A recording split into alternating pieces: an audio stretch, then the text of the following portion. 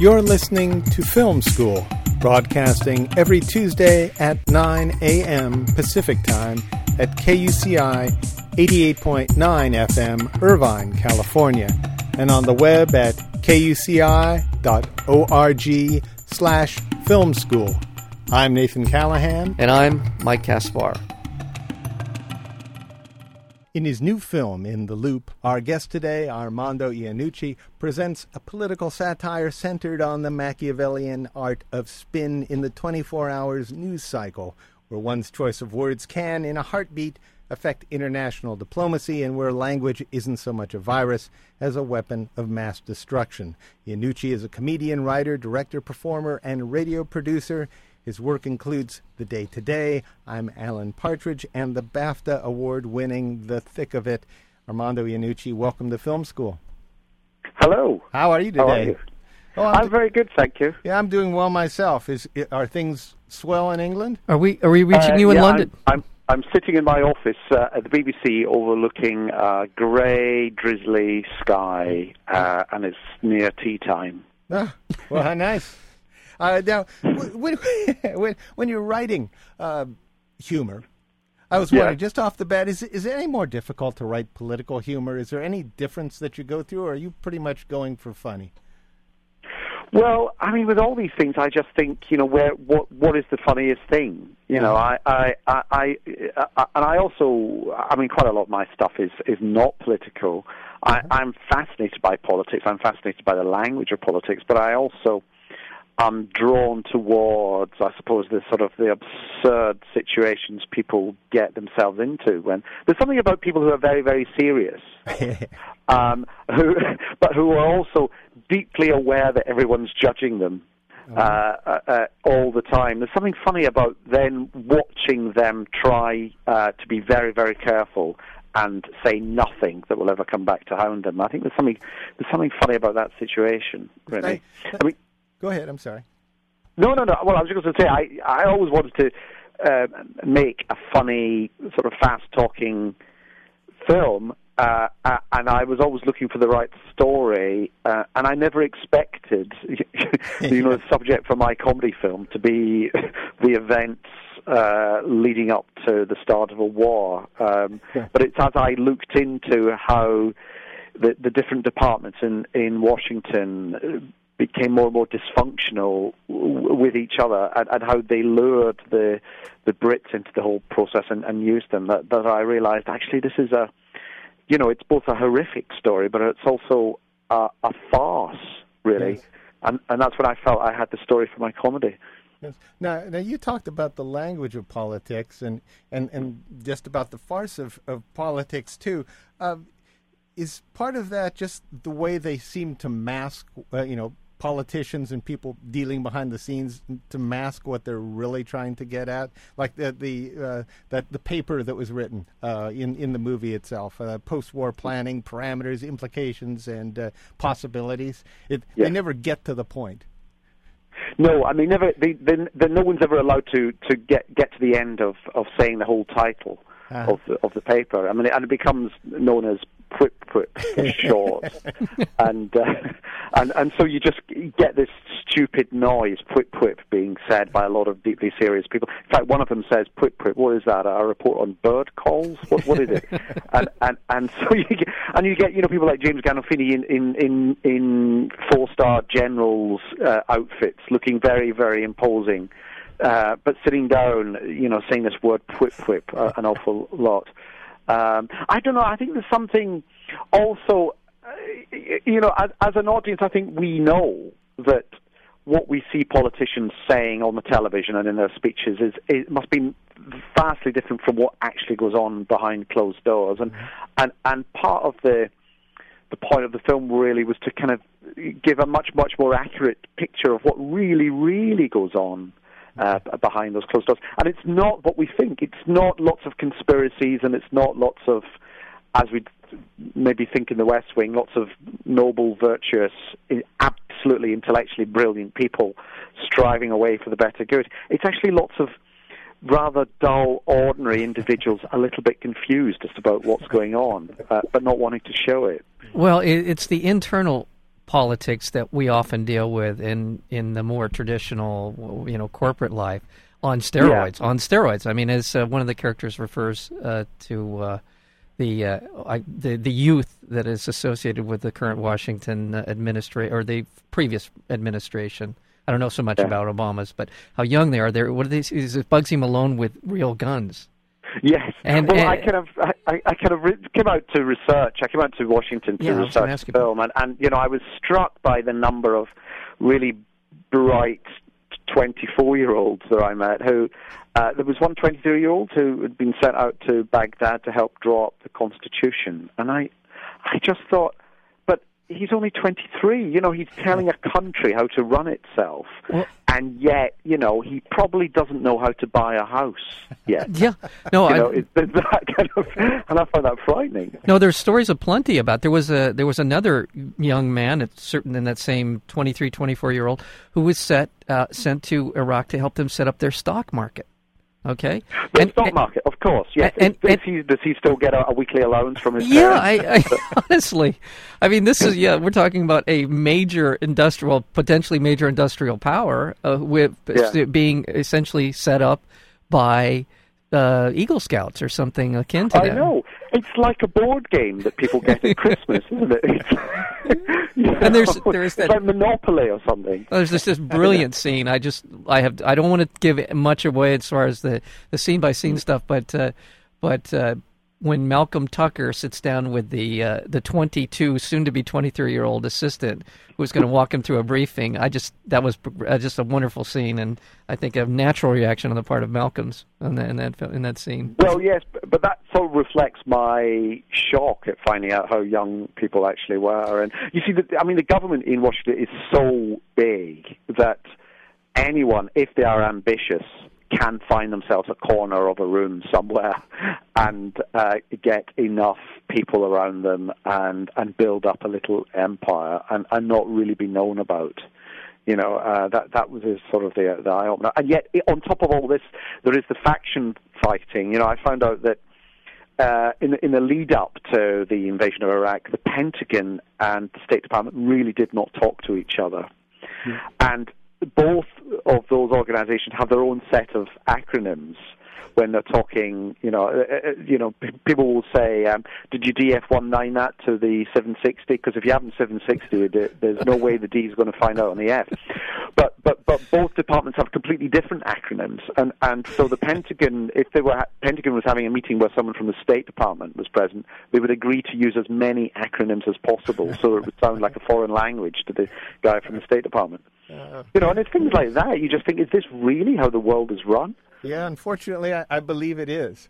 Yes. We're speaking with Armando Iannucci. The film is In the Loop, and I've got to say, this is my favorite comedy of the year, or for quite a while. It's wonderfully written and fast-paced. We spoke about the language of politics, and part of the language of politics is the cussing, at least from what Mike and I have experienced. And you actually went and ran your script through a cussing expert, I heard. How did that operate? A sort of profanity consultant. Well, it's what I was saying about this. We see them in public and we see what they say in public, but how do they behave behind those closed doors? And also, what do they speak like? And again, the reality is, as I've discovered in my research, there's an awful lot of swearing because these people are in a highly stressed situation where, there's a lot of pressure on them and they can't switch off. So there is an awful lot of swearing. And one of our writers, Ian Martin, is particularly good at coming up with... the thing about swearing in movies is that I actually find a lot of it gets slightly samey and slightly predictable. So what we do is try and come up with more and more elaborately innovative forms of swearing, or try to think of ways in which the swearing can be dressed up in increasingly complex threats of physical assault. And Ian is particularly good at that. So he's become known as our swearing consultant. Well, it works because it's funny, and it also really brings the parameters of these characters. I mean, what they are capable of, what their agendas are. It works in the dialogue because it's an effective tool that I think you're using in order to make the point. And by the way, I completely agree with what Nathan said about how funny this film is, but you cannot help but in the background, not so far in the background, the seriousness of this film, the consequences of the sort of internal machinations of the State Department and of the White House and of the British ministries and all the rest of it, because there are real consequences to the actions that these people are taking, even though you get the impression that no one actually believes what they're saying in this film. Maybe with the exception of the what I'll call the Donald Rumsfeld character, but maybe, I don't even know. I just don't think anyone actually has been convinced in any conceivable, reasonable way that what they're saying is actually true. No, well, that was interesting when we showed the film to a lot of Washington insiders a couple of weeks ago, and and they laughed all the way through their sort of recognition. At things that I've never heard an audience laugh at before watching a film, like the way someone picks up a piece of paper or sits on a chair. There was a general sense of people going, yes, we do sit in chairs like that, don't we? So there was that sense of... But at the end, in the question and answers afterwards, there was a slightly, I wouldn't say awkward, but a certain somber atmosphere in the room, and they did say, look, although this film is a comic exaggeration, that's how it happened. And there was an air of, we're really sorry, because not enough of us did anything to say that this is ridiculous.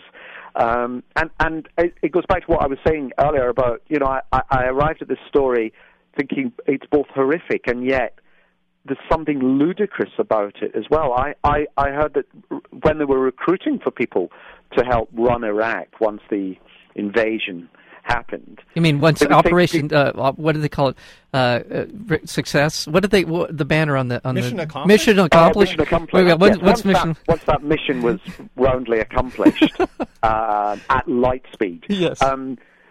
Obviously, then people needed to run the country, and they would recruit people, and they would say to them, can you speak Arabic? And if they said yes, Rumsfeld and his cronies would say, well, you can't go there then, because the fact you've learned Arabic means that you are pro-Arabist, and we don't want any pro-Arabists. So for the first year or so, the country was run by people who couldn't speak Arabic, which led to both hilarious and deeply tragic consequences. Yes. And you weigh both of those up. And I decided when I was making film that we weren't going to dress it up and shy away from the fact that fundamentally what it's about is a war. We never get as far as seeing the war, but that little background noise you talked about at the beginning of the film, does get louder and louder as the film progresses. Oh, it does. And did you have anybody in Washington complain to you? No, I mean, there's a guy, Alistair Campbell, who was Tony Blair's press secretary, who Malcolm Tucker is vaguely based on. He watched the film and said, well, no relation to a reality. And he said it was boring, which kind of implies that he's seen it all before, which was a shocking thing. But he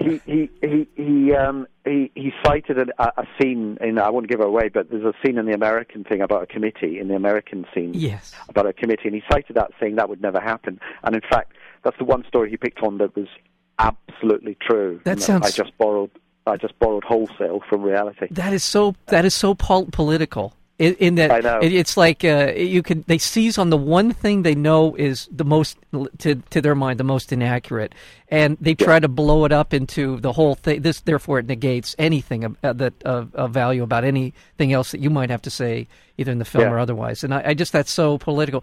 By the way, we're speaking with Armando Iannucci, and the film is In the Loop. I know that a lot of some of this story kind of percolated or was gestating, if you will, in your show, The Thick of It. Is that, or some of the characters? Am I? One of the guys, Malcolm Tucker, the sort of very, very profane Prime Minister's communications director, he has a series in the UK called The Thick of It, set in another ministry.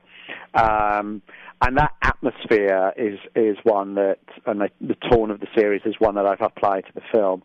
But you don't need to have seen The Thick of It or even heard of it to get the film. There's a whole new other cast of characters around him. Was it that series that brought you to Washington, or was it actually you decided to make this film? Is that why you went to Washington? No, I went to Washington because once I thought, actually, this is the story I want to do. This is the film I want to make, but I want to make it as a comedy. That then prompted the trip out to DC to then, because I wanted to find, I spoke to lots of people who'd worked in the State Department and, the Pentagon and CIA and United Nations and so on, or worked in in Congress. And I said to them, look, it's a comedy, it's a fiction. I'm not out to name names. I want to know the dull stuff. I want to know when people get in the morning, what time they go home, what the type of people are they work with. And it's then that you actually get to the real bones of how that whole system of government functions on a daily basis. And that's what I wanted to get. I've seen Washington portrayed as noble or as dark and conspiratorial. I haven't seen it portrayed as being a little bit rubbish and like an office job and venal. I mean, that's the word that but it's all the petty politics. Someone told me that the great rule is never leave a meeting. If you leave a meeting, you leave power, because decisions are made very, very quickly at these meetings, and if you happen to go out to the bathroom or something and come back in, you might have missed something.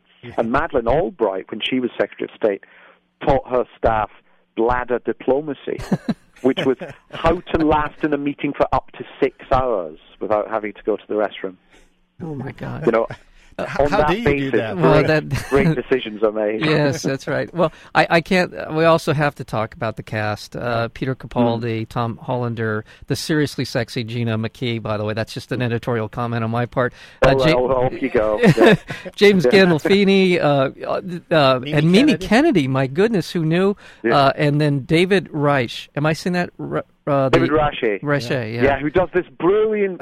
It's not really an impression, it's a sort of an amalgam of Rumsfeld and Wolfowitz and John Bolton and all the sort of the neocons who speak with a very kind of slightly academic, assured, slightly enigmatic tone in their voice, but with utter self-belief and certainty in all that they do, and contempt for anyone who dares suggest, another opinion. Now, how did this cast come together? For example, how did you get James Gandolfini? Did he just walk in and say, I have to play a general? Do you know, that's exactly what happened. No.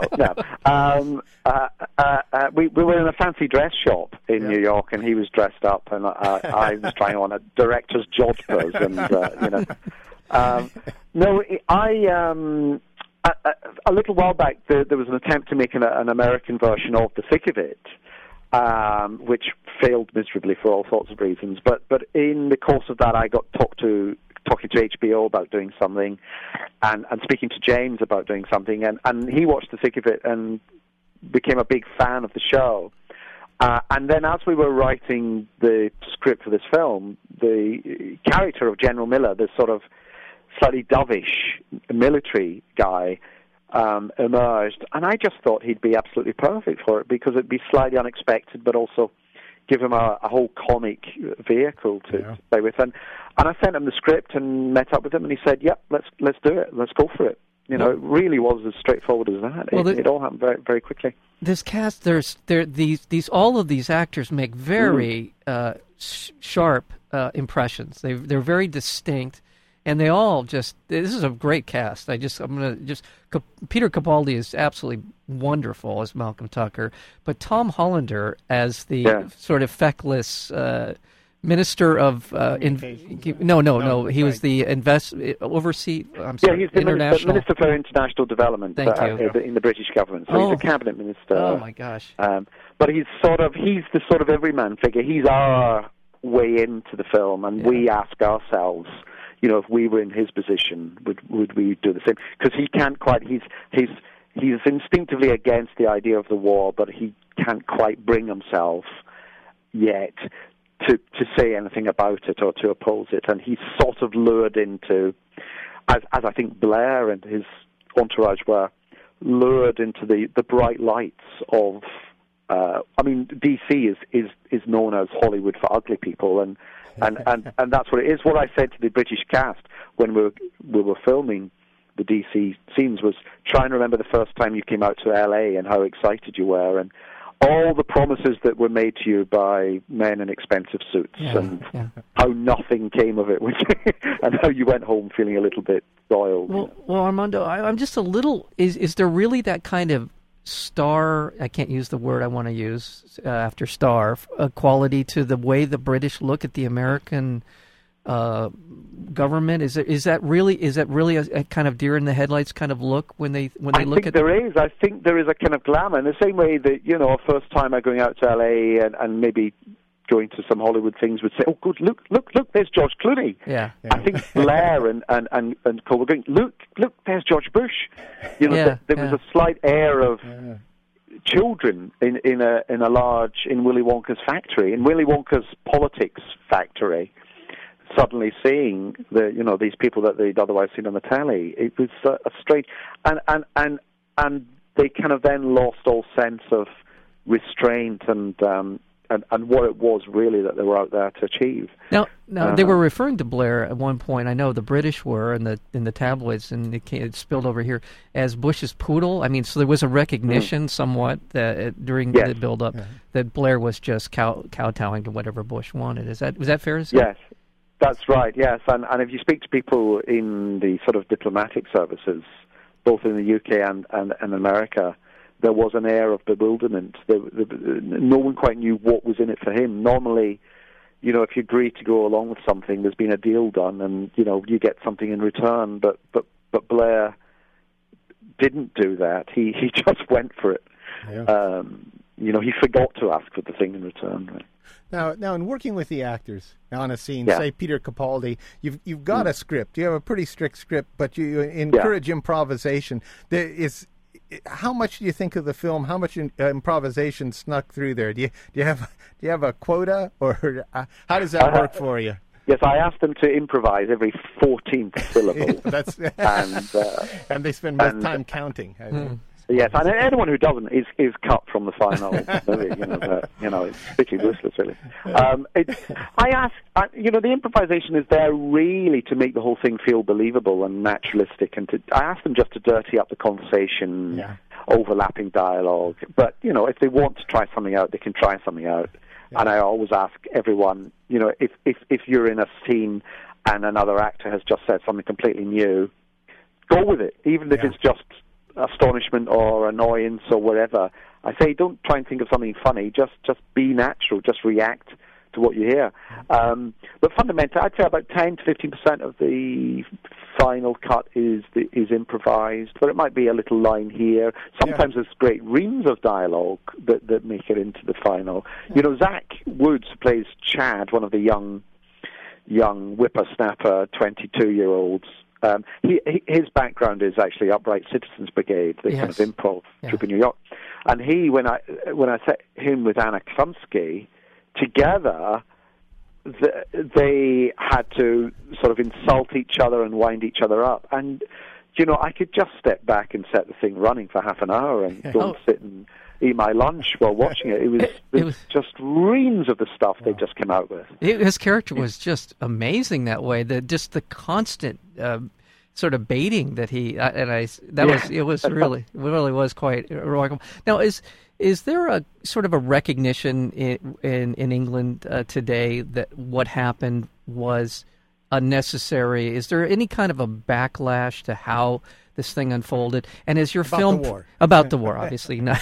And has your film prompted any more discussion, or is this settled, or is this your film bringing this back up in a different way? No, it hasn't been settled. There is now an inquiry taking place. There have been various inquiries previously that led to very, very very neutered conclusions, and there was a general sense that was a bit of a whitewash. There is now an inquiry that has just started that I think may throw up something. But the thing is, you've at least had, Rumsfeld resigned in the end. Yeah. You've had committee hearings. You've got the freedom of information.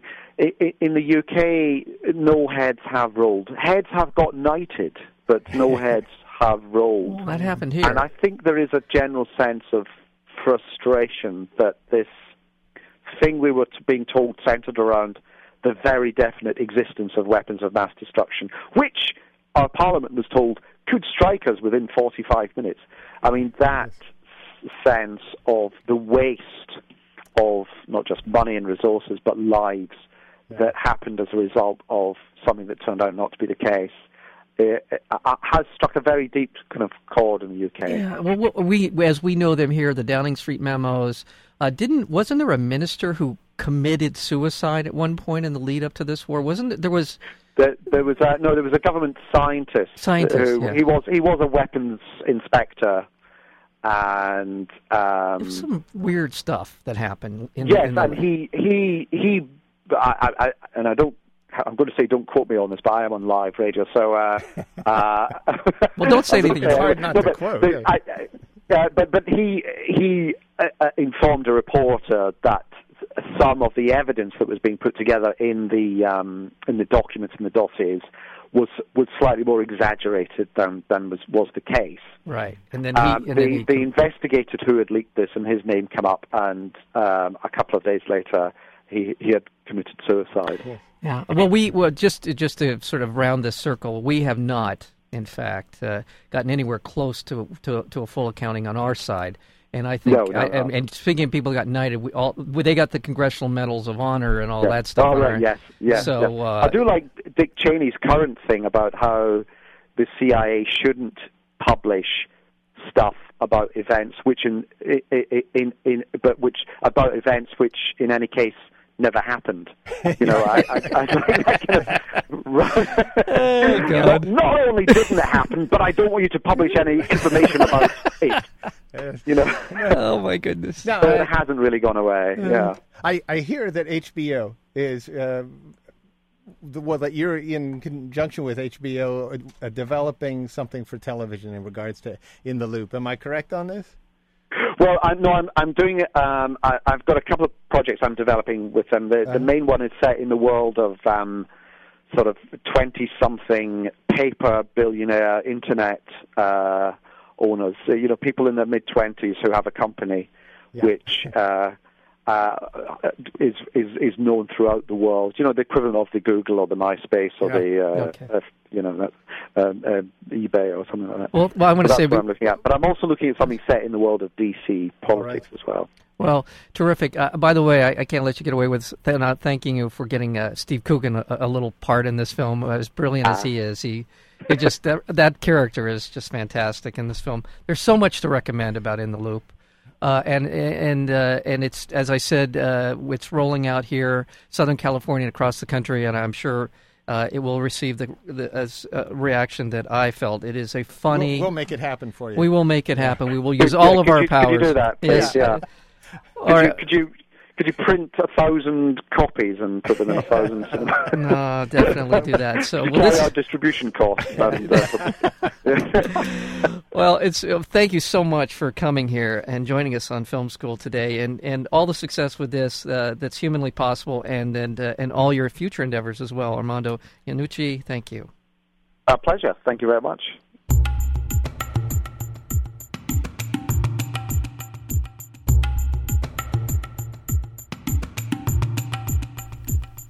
To learn more about Film School, listen to more interviews, or subscribe to our podcast, visit our website at kuci.org/filmschool.